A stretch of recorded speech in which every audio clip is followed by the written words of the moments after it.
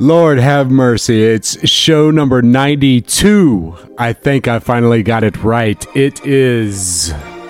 What is the date? It is Sunday, June the 2nd, 2019. I swear I got the name right this week. It's show number 92. Here we go. Let's get it going.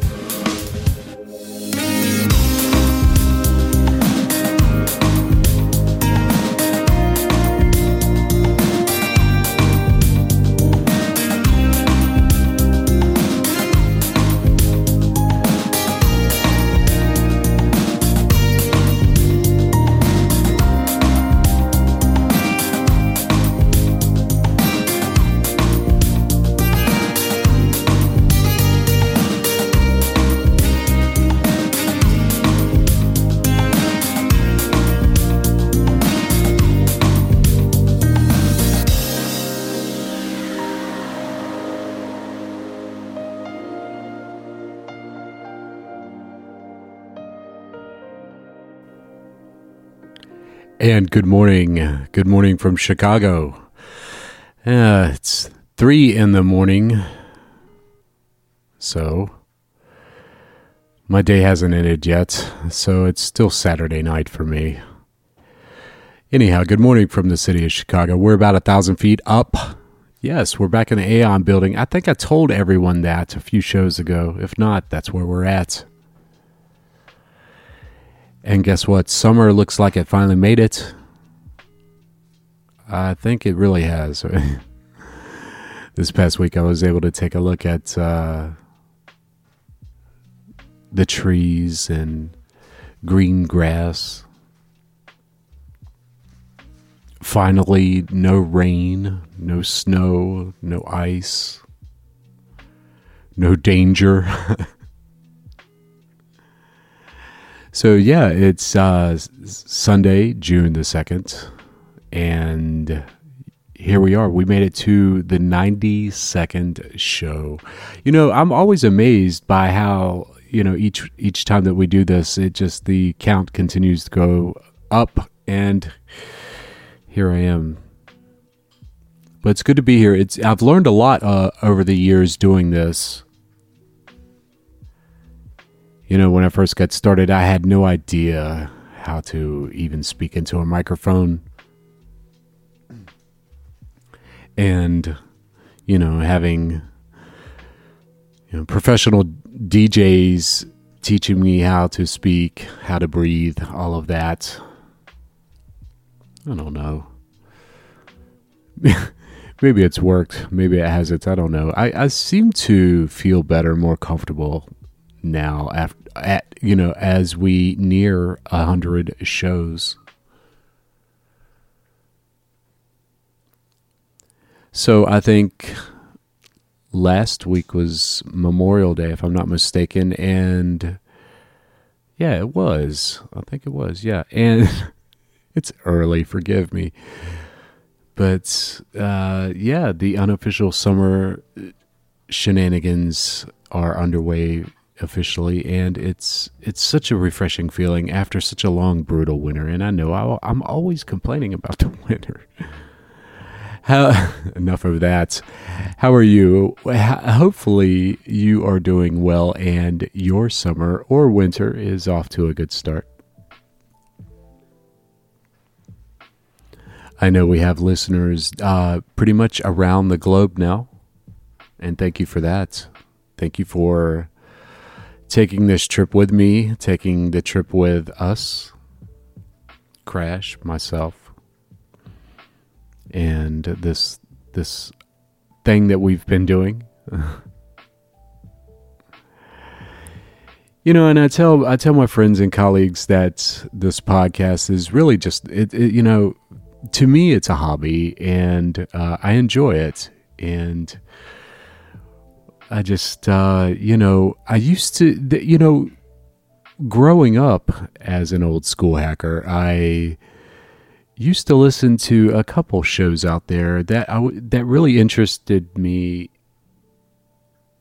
significantly and seriously shaped who I am today. And without those shows and those personalities and people over the years, I don't think that it. I don't know. It's hard to. I don't know. It's hard to put a pin on that, but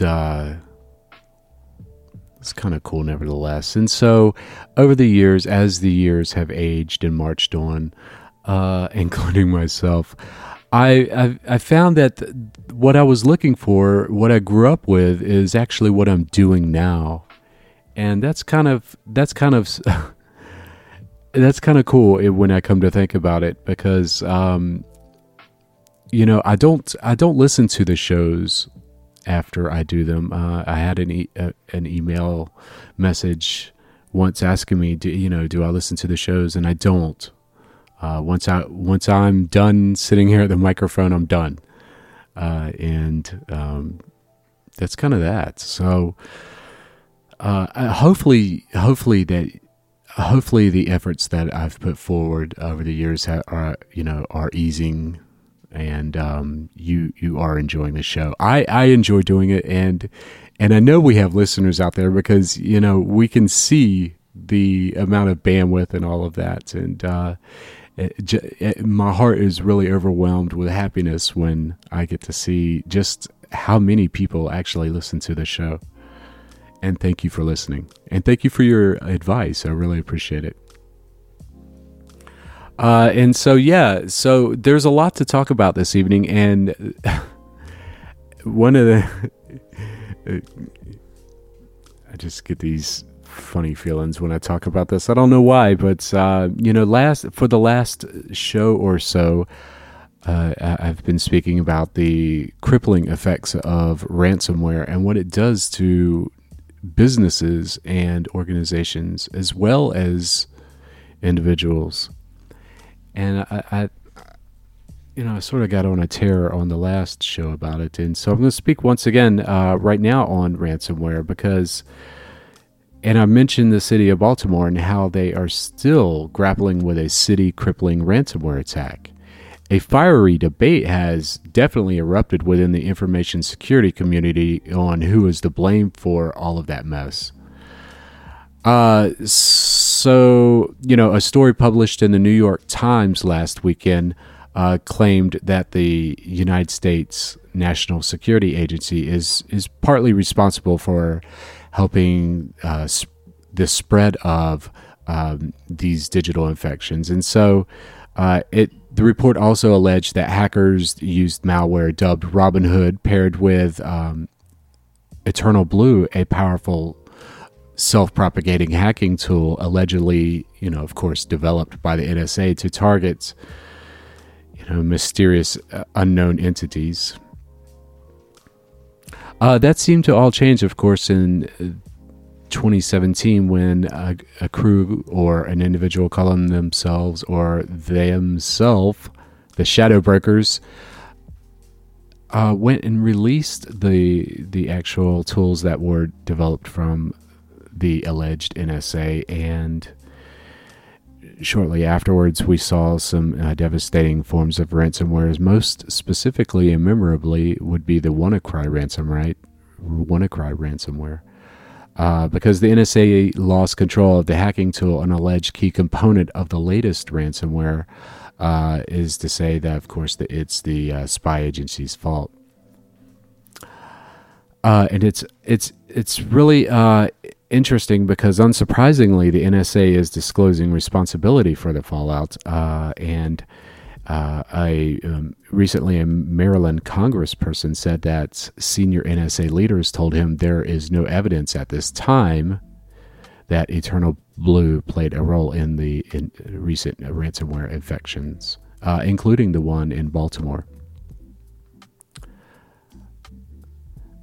And of course, everybody's got their viewpoints, and NSA goes to claim that if Eternal Blue truly was the key to the recent Baltimore attack, that it would appear that Baltimore had for years failed to update its computer systems, and that's kind of true. That's some good pushback from the NSA's perspective, and also, as we all know, that keeping IT systems up to date and secured is easier said than done.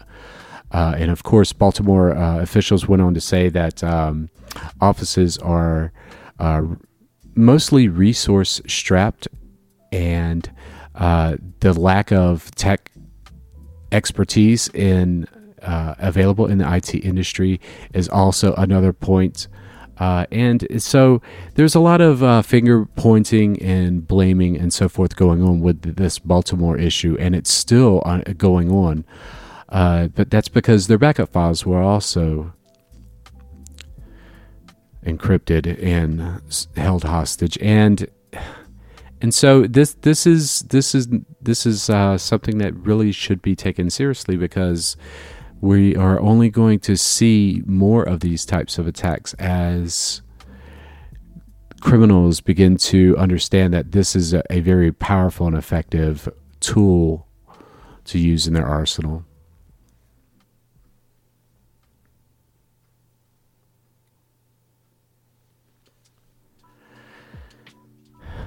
I'm sure you do, and everyone that I know does. You most likely have a smartphone. That's probably what you're listening to the show on now, is a smartphone. And if you do own a smartphone, most specifically Android or iOS, I don't think iOS comes pre-installed with it, but I know a lot of Samsung phones come with a service called Flipboard, and basically this is an application that comes pre-installed on your mobile device, and I believe that you are compelled to create an account with the service, and for some reason, I guess it's to suit and tailor your needs. I'm not really sure about that, but Flipboard basically is a news aggregation service as well, mobile news app, and most recently, the service has reported a data breach and says that if you have an account, that you should go ahead and change your password. So that's just one more thing to consider. And it seems one of the most common points that companies are starting to use is, well, it was an API, or it was a service, or a third-party service, or something to that effect. And at most times, that certainly is the case, because there's no business out there that's willingly wanting to harm themselves in any regard. But that's one of the interesting points that seems to pop up in front of me, is that these third-party services are not following proper data handling security guidelines, and that's a whole other show, I guess. But listen, it doesn't get any easier, folks, because I know whenever I'm in Florida or in the South, I'll stop at a Checkers or a Rally's. I mean, come on, that's just that's how it goes when you're in the South. But they have the best hamburgers and seasoned fries ever. I know a lot of you listeners may be vegan and all of that, but it is what it is, and they've got good food and great shakes. Nevertheless, if you've eaten at a Rally's or a Checkers, you should consider putting fraud alerts on your credit or debit cards. Otherwise, that chili dog might cost you a little bit more than you thought. So it seems that hackers recently infected checkout systems at more than 100 of the fast food restaurants' locations with malicious software that seemed to have stolen payment card details. It seemed that there was some sort of introspective going on here. So it seems that when a cashier would swipe your card to pay for boneless chicken wings or a triple crispy fish sandwich, the fryer would go to work and the hackers would use their hands on your credit card number. The stolen information also included cardholders' names, card expiration dates, and card verification codes. That's interesting. Why or how a retail shop would take your card verification code. What do I know, right? It's just another example of how criminals are stealing your data. And so a little diligence goes a long way. And God, those hamburgers are so good. Well, they call the Big Buford hamburgers. Our Southern people know, right? And listen, one last thing before we get off the ground here with the show, because we got a lot of things in front of us. Recently, a U.S. judge has ordered that, I don't even know what the hell his name is. Let's just go ahead and skip it. But anyhow, what is social engineering? Well, according to Wikipedia, the two words, is it one word or two words? Nevertheless, social engineering, the use of centralized planning in an attempt to manage social change and regulate the future development and or behavior of society. Also, in the context of information security, it's the use of deception to manipulate individuals into divulging confidential or personal information that may be used for fraudulent purposes. And before we run these clips, I wanted to say that was one of the first things that you learn as a telephone freak is social engineering, and that's one thing I was pretty good at as a kid. And so, if it doesn't matter who you are, it really doesn't.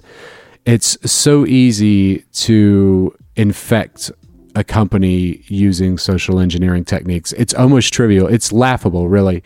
And it doesn't matter if you're getting scanned every day, if you have real-time intrusion detection systems, any of that. If I have a 0 day and a great undetectable stub, and I create a link, I am going to, well, not me, but if I wanted to, I would just phone whoever I wanted in whatever department and say, hey, I'll call them up. I'll spoof a number. I'll spoof the incoming number. And I'll say, hey, this is Bob over in marketing. Can you see this site right here? I'm having trouble seeing it. Oh, yeah. What's the address? It's blah, blah, blah, blah, blah, blah, blah.com. Yeah, I can see it. Oh, great. And all the while, when they tell you that, yeah, I can see it, at that point, your malware loads and you're able to gain entry into a network and or that system. So it's super easy. And so the dangers of social engineering have always been around since day one. It's nothing new. It's really a part of information technology, and acting being a good actor and having good self-confidence is one of the key components to a good social engineer. And I've met quite a few over the years. Trust me, I really have. Female and male. And when you think you are good, trust me, there's someone that can come along and they are just a little bit better than you are. So with that said, if you want to hone in on your social engineering skills, it's quite easy to do. And, seriously, use those skills for something good. Trust me. But these are the things that people do in a bad sort of context. And so the first clip's a real short clip. It's a guy basically using his social engineering skills at McDonald's. He's hungry. He wants some cheeseburger. He wants a cheeseburger and some fries. And this is one example of social engineering at work. Add that a little more. Hi, what can I get for you? Yeah, I don't know who I need to talk to. My dad said he just called me. He said that he came to pick up some snack for me, and you guys forgot 2 cheeseburgers and a fry. Can you come to the first one though? Yeah.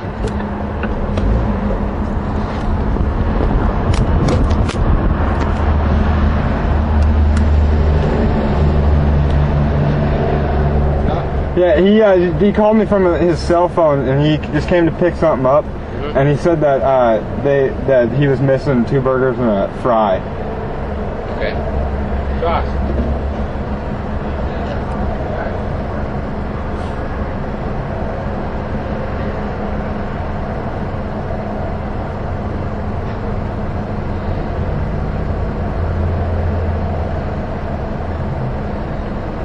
Do you have a receipt? No, because he just called me from his cell phone. He's on the way home. Here, talk to him. Alright. Hey, my dad, he said he just picked something up. He's on the way home. I haven't gotten the receipt. He called me on his cell phone. Okay. Is there anything you can do about it, or what? Did he call yours? No, he called my cell. That one too. What was he missing? What's that? What's he missing? It was 2 cheeseburgers and a fry. Okay, normally I'm not supposed to do it without like a receipt or any call from you, but I'll go ahead and do it now. All right, cool. Thank you very much.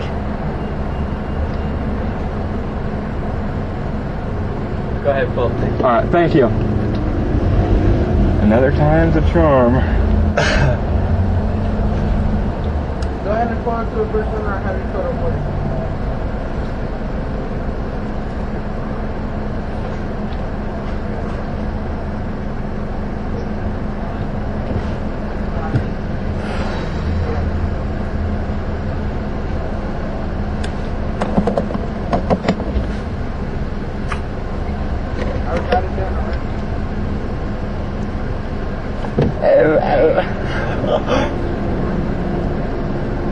This works every Sir, it's time. gonna be just 1 second. Can I have you go to the line, please?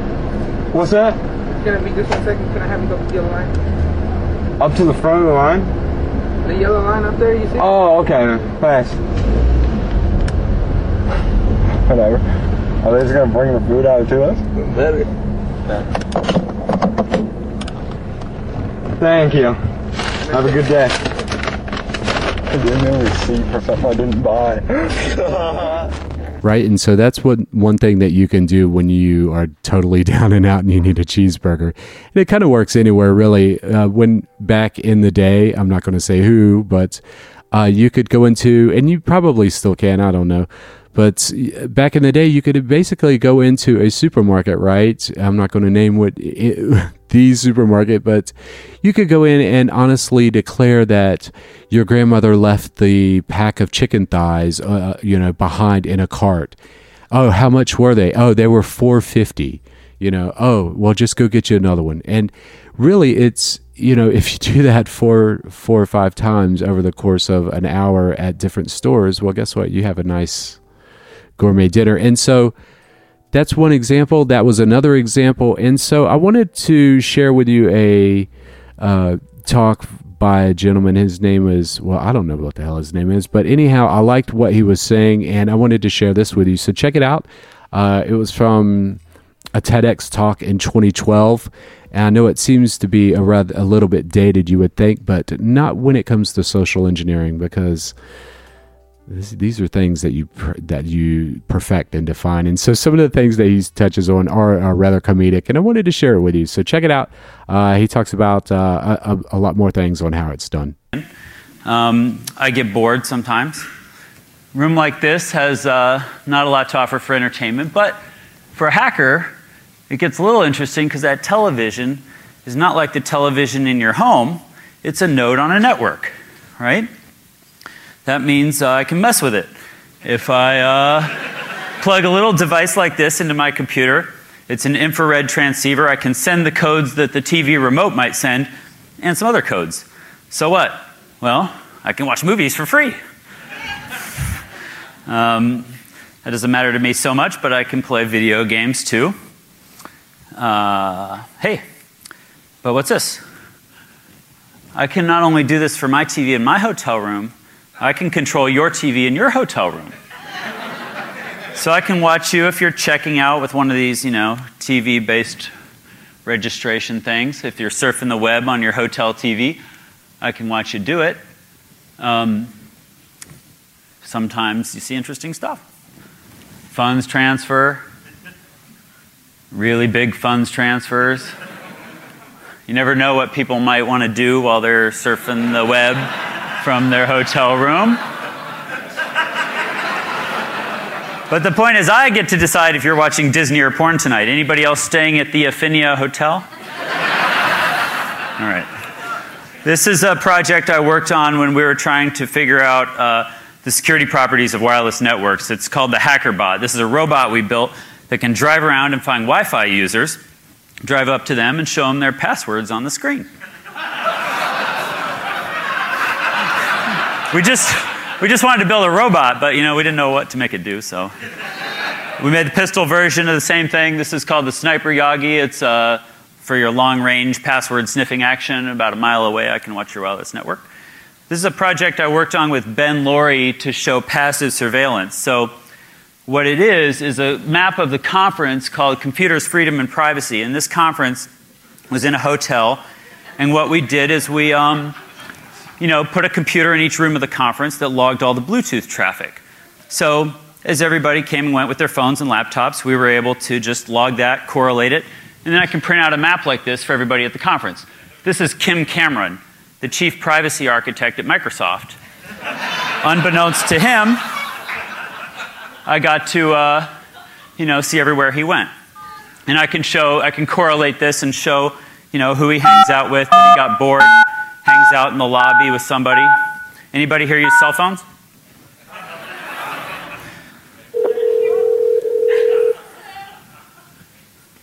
So my phone is calling.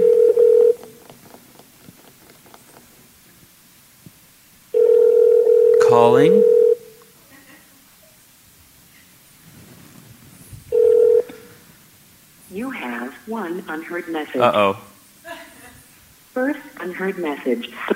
Where do I press? Message skip. First skipped message. Uh-oh. Main menu. To listen to your... You've pressed an incorrect key. You have 2 skipped messages. 3 saved messages. Goodbye. Uh-oh. So we're in Brad's voicemail. And I was going to record him a new message, but I seem to have pressed an invalid key, so we're going to move on. And I'll explain how that works some other day, because we're short on time. Anybody here use MySpace? MySpace users? Oh. It used to be popular. It's kind of like Facebook. This guy, a buddy of ours, Sammy, was trying to meet chicks on MySpace, which I think is what it used to be good for. And what he did is he had a page on MySpace about him. It lists all your friends, and that's how you know somebody's cool, is they have a lot of friends on MySpace. Well, Sammy didn't have any friends.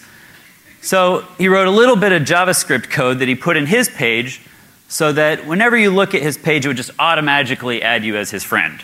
And it would skip the whole acknowledgement response protocol of saying, is Sammy really your friend? But then it would copy that code onto your page so that whenever anybody looked at your page, it would automatically add them as Sammy's friend too. And it would change your page to say that Sammy is your hero. So in under 24 hours, Sammy had over 1 million friends on MySpace. Hey. He just finished serving 3 years probation for that. Even better, Christopher Abad, this guy, another hacker, also trying to meet chicks on MySpace, but having spotty results.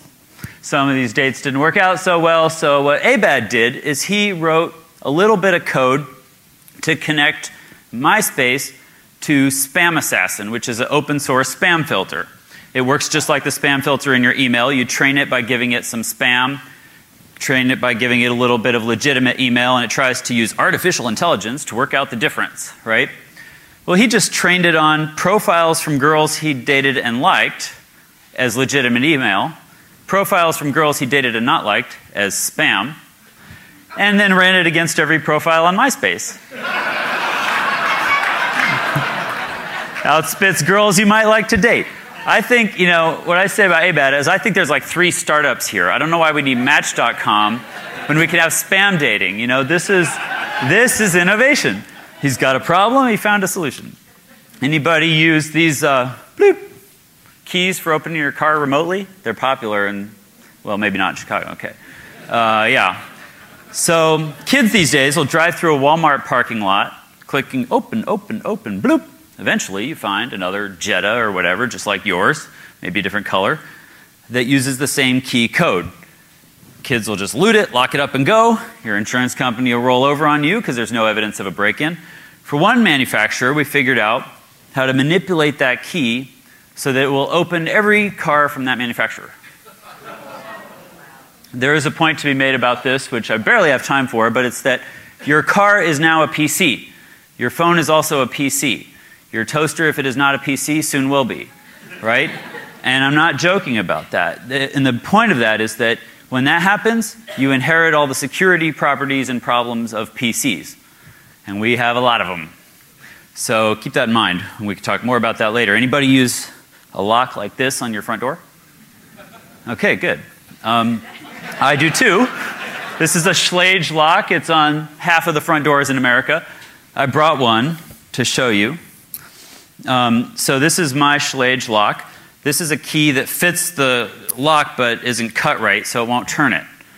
Anybody here ever try to pick locks with tools like this? All right, got a few nefarious lock pickers. Well, it's for kids with OCD. You've got to put them in there and finick with them and spend hours getting the finesse down to manipulate the pins. You know, for the ADD kids in the house, there's an easier way. I put my little magic key in here. I put a little pressure on there to turn it. Smack it a few times with this special mallet, and I just pick the lock. We're in. It's easy. And in fact, I don't really know much more about this than you do. It's really, really easy. I have a keychain I made of the same kind of key for every other lock in America. And if you're interested, I bought a key machine so that I could cut these keys, and I made some for all of you guys. So my gift to you, come afterwards and I will show you how to pick a lock and give you one of these keys you can take home and try on your door. Anybody use these USB thumb drives? Yeah, print my Word document. Yeah. They're very popular. Mine works kind of like yours. You can print my Word document for me. But while you're doing that, invisibly and magically in the background, it's just making a handy backup of your My Documents folder and your browser history and cookies and your registry and password database and all the things that you might need someday if you have a problem. So we just like to make these things and litter them around at conferences. Anybody here use credit cards? Oh, good. Yeah, so they're popular and wildly secure. Well, there's new credit cards that you might have gotten in the mail with a letter explaining how it's your new secure credit card. Anybody get one of these? You know it's secure because it has a chip in it, an RFID tag, and you can use these in taxi cabs and at Starbucks. I brought one to show you by just touching the reader. Anybody seen these before? Okay. Who's got one? Bring it on up here. There's a prize in it for you. I just want to show you some things we learned about them.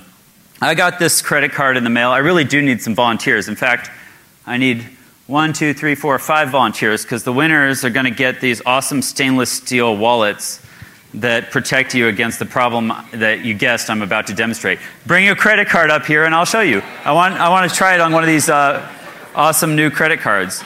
Okay. So somebody do we have like a conference organizer, somebody who can coerce people into cooperating?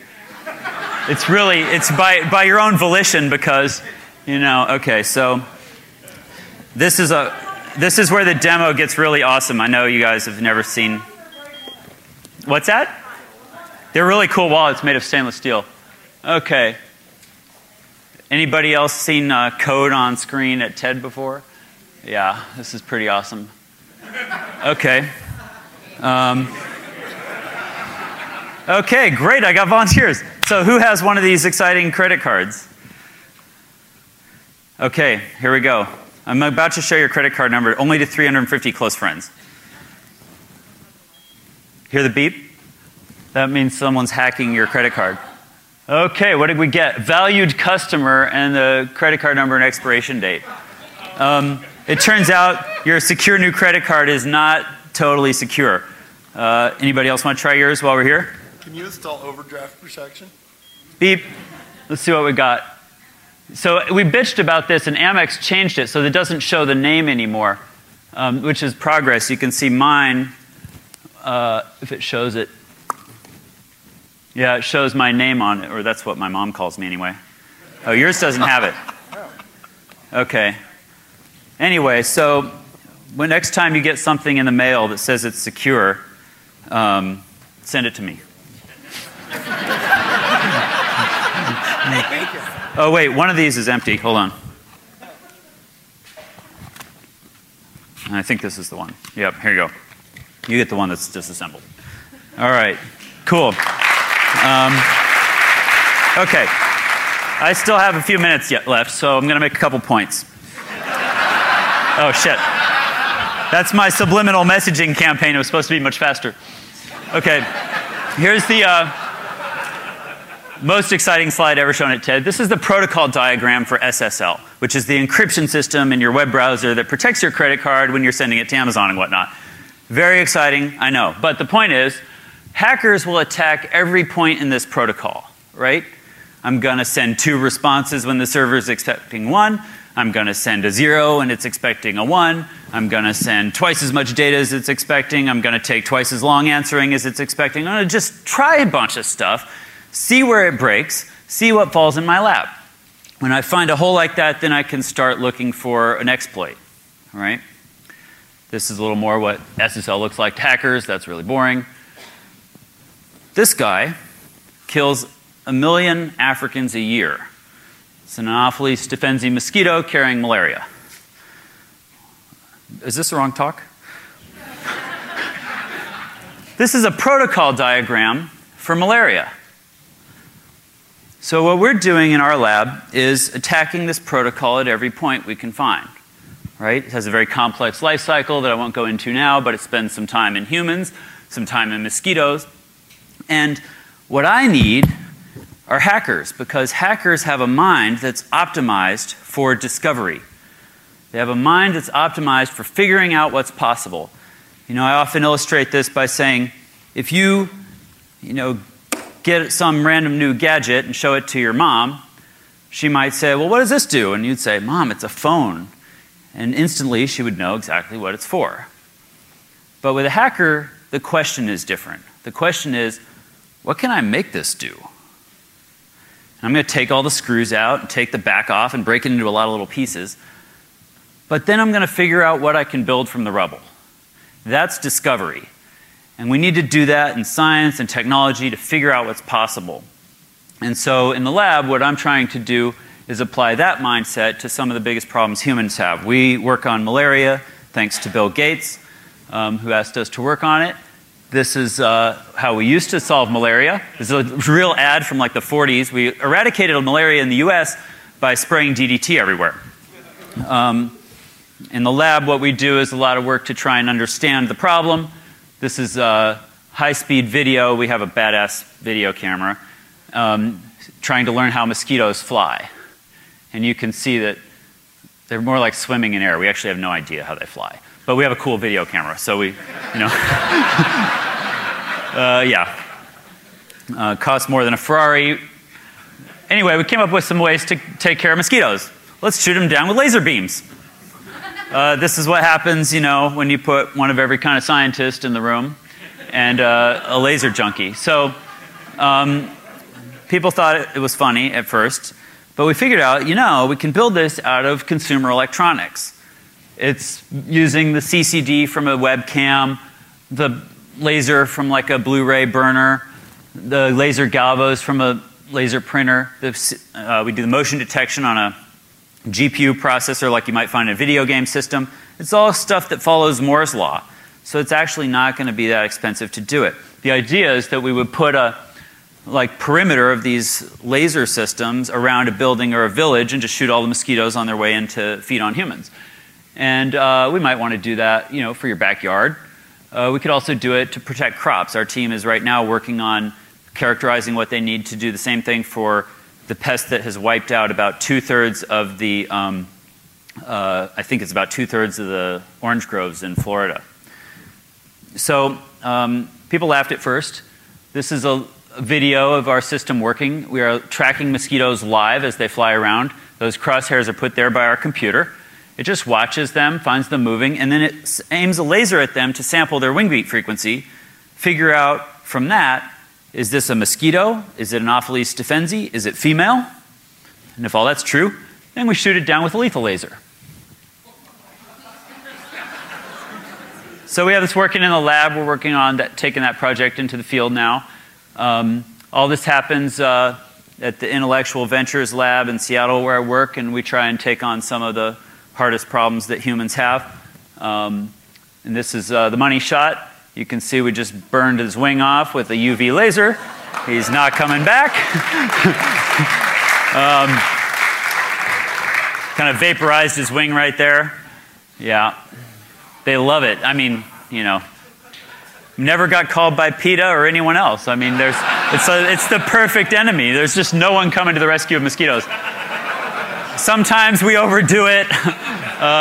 Yeah, so anyway, I'm going to get off stage. This is the Intellectual Ventures Lab where I work. Basically, we use every kind of scientist and one of every tool in the world to work on crazy invention projects. So, thanks. Yeah, right? So isn't that crazy? So that was another example of, you know, it just sort of touches on some of the things that we do in life. As you know, well, you kind of get it, don't you? Yes, you do.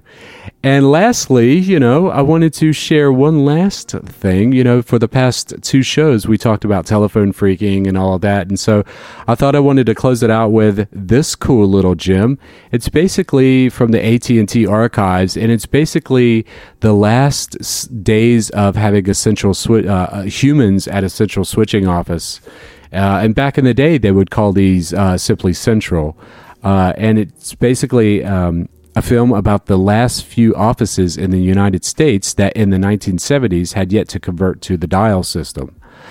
Catalina Island, California, Virginia City, Nevada, St. Ignace, Michigan, and if I'm not mistaken, the last switchboard was Bryant Pond, Maine, and that system was taken down in '83 or something like that. So check this out.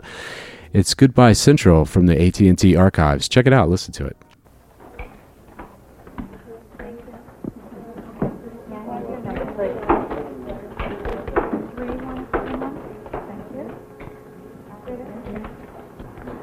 Number, please. Hey, what's the story here? There's no dial on the phone. So you don't need a dial inside Ignace.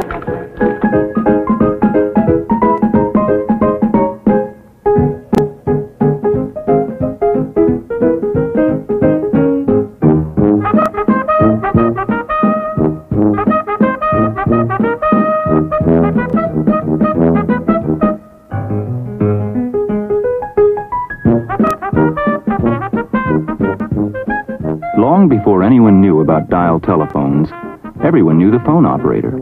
We used to call her Central. Central was always there, nimble fingers connecting one phone to another, a familiar voice offering personal service.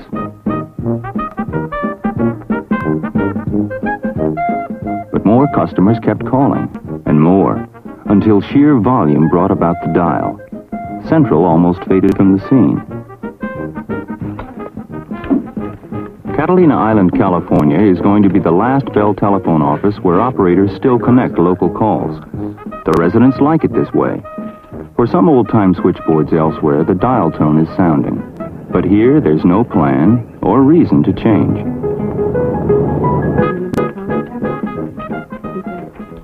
The mahogany switchboard was installed on Catalina in 1923. In the resort's heyday, 15 busy operators switched the calls. Just a few provide the same service now. The island's quiet charm matches the personality of its phone service. Gone are the flappers of the jazz era who flocked to the famous Avalon Ballroom. Today's visitors find escape from the crowded mainland, a spot where kids can romp in the open square. Catalina retains a way of life much of the country has passed by. The island community is modern, yet unhurried, peaceful, somehow serene. Virginia City, Nevada is different. It's growing, and dial phones are coming. Marcella Goodman is an operator there. Virginia City. 561 is the whole number, sir. I'll ring it for you. When I first started work in 1949, I don't think we had over 100 telephones. We didn't handle over maybe 30 calls an hour. Now, we handle from all the way from 60 to 80 calls an hour. It's really too busy for one operator.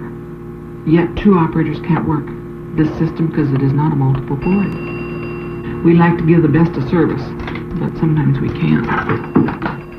Jack Flanagan is the county assessor. Hello, Marcella. Would you get me the sheriff, please?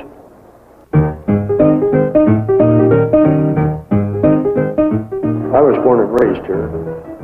Since a child growing up, I've seen quite a little bit of changes in the town. Way back in the early days, why everything was horse and team drawn. Not too long ago, in Virginia City, we were tearing down old buildings to use them up for firewood. But now we're rebuilding on account of the increase in the population coming into town. The vast movement to the west, why it's starting then to rub off on Virginia City. There's a lot of newcomers coming into town, and they just kind of fall in love with Virginia City and want to make their home here. So things have changed quite a little bit.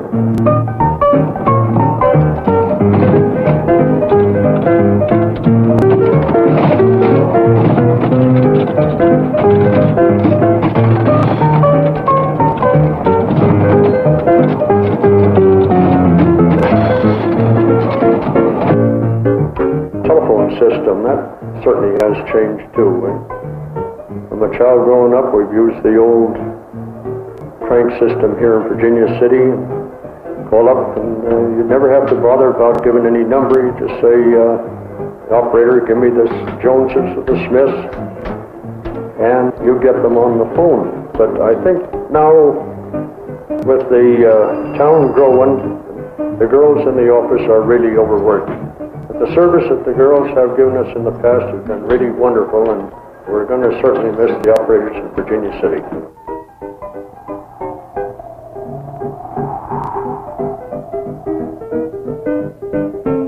Number, please.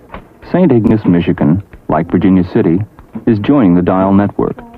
Until recently, a glowing lamp still meant a caller on the line. The operators answered, marking circuits with plastic rings. In the peak tourist season, they had trouble keeping up. Calls were recorded on tickets, whizzed overhead on a clattering track. The system stole the operators' time, and they had little time to give. So Western Electric installers have completed a versatile electronic switching system for St. Ignace.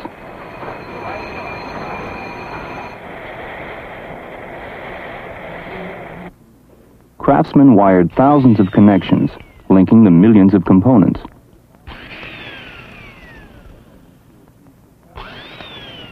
Hours of testing ensured peak performance on the day the system was placed in service.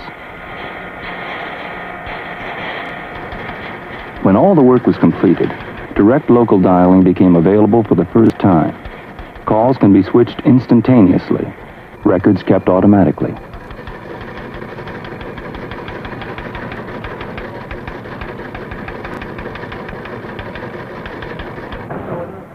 The new equipment will not only improve service, the complex system also contains the foundation for new telephone conveniences which can be introduced in the future.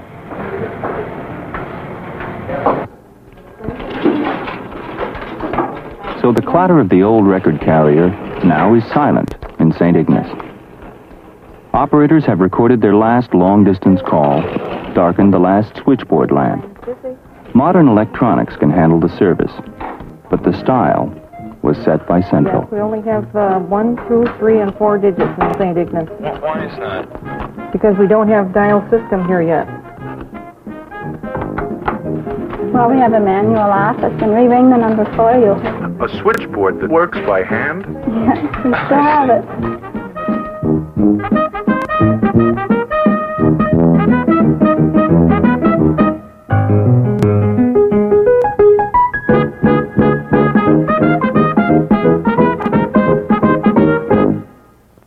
And of course, that was the sadly one of the last days of human operators on a switchboard in the old Bell system. And I wanted to, if you followed the previous two shows, you'll know what kind of know what that means. So if you haven't checked out the previous two shows, you should, and then you'll know what that means, right? And so, with that said, folks, I think that's going to wrap it up for this week. Show number 92. I get it. I always get, you guys beat me up when I say it wrong. check out the events page at our website, hackers.xxx. There's all kinds of things going on there. And I'm going to try to get to one of these conferences sooner than later, I hope. I've got a lot of new interesting things on my plate these days, and I've really been enjoying it. And the nice people that I've been able to meet so far. And I'm looking forward to much more in the future. So, with that said, check out the website, hackers.xxx. Click on the events tab. You'll be able to see the latest events on our website. And also, for more shows, you can listen in on hopefully you can listen in on your favorite platform. If not, check out the website, hackers.xxx. Click on the podcast link, and you will be treated with almost 100 shows of me talking about a bunch of bullshit. Nevertheless, thanks for tuning in, and hopefully you enjoyed something from the show tonight. I certainly have. My favorite from the show tonight, definitely from the AT&T archives. It's kind of made me a little sad, as you can tell. So with that said, have a wonderful week ahead, and I will definitely be back next week for show number 93. Until then, take care of yourself. Please use your skills for something good, and get outside. It's summertime, right? Go cook something out on the grill. Even if you're vegan, put something out on the grill, right? All right. Take care. I love you all. Talk to you later. Bye.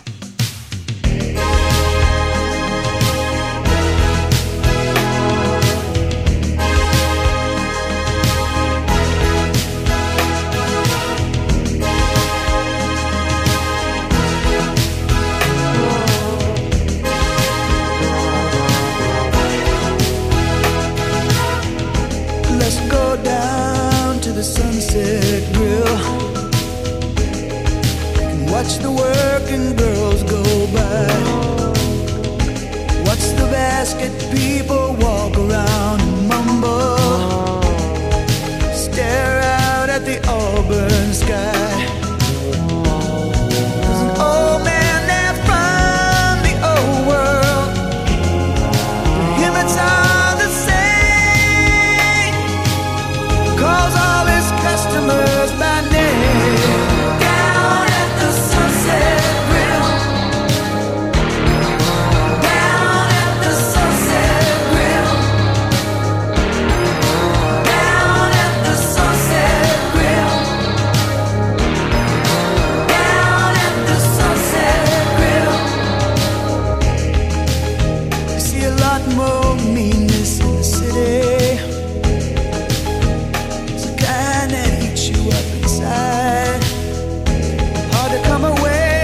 Anything that feels like dignity. Hard to get home with any pride. These days a man makes you something, and you never see his face.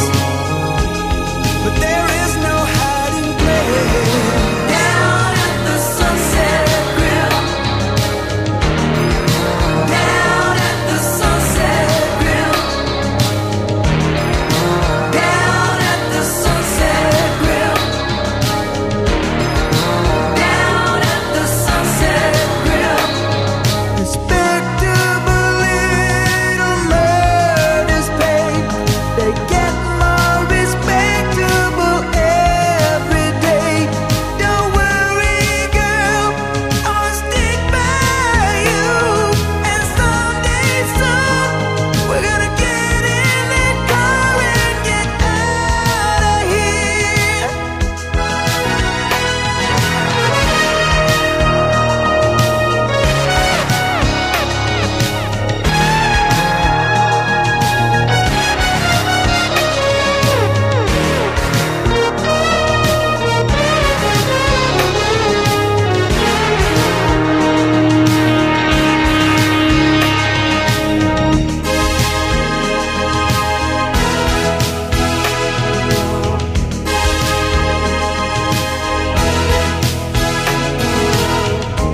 Let's go down to the Sunset Grill. Watch the working girls go by. Watch the basket people walk around and mumble. Gaze out at the Auburn sky.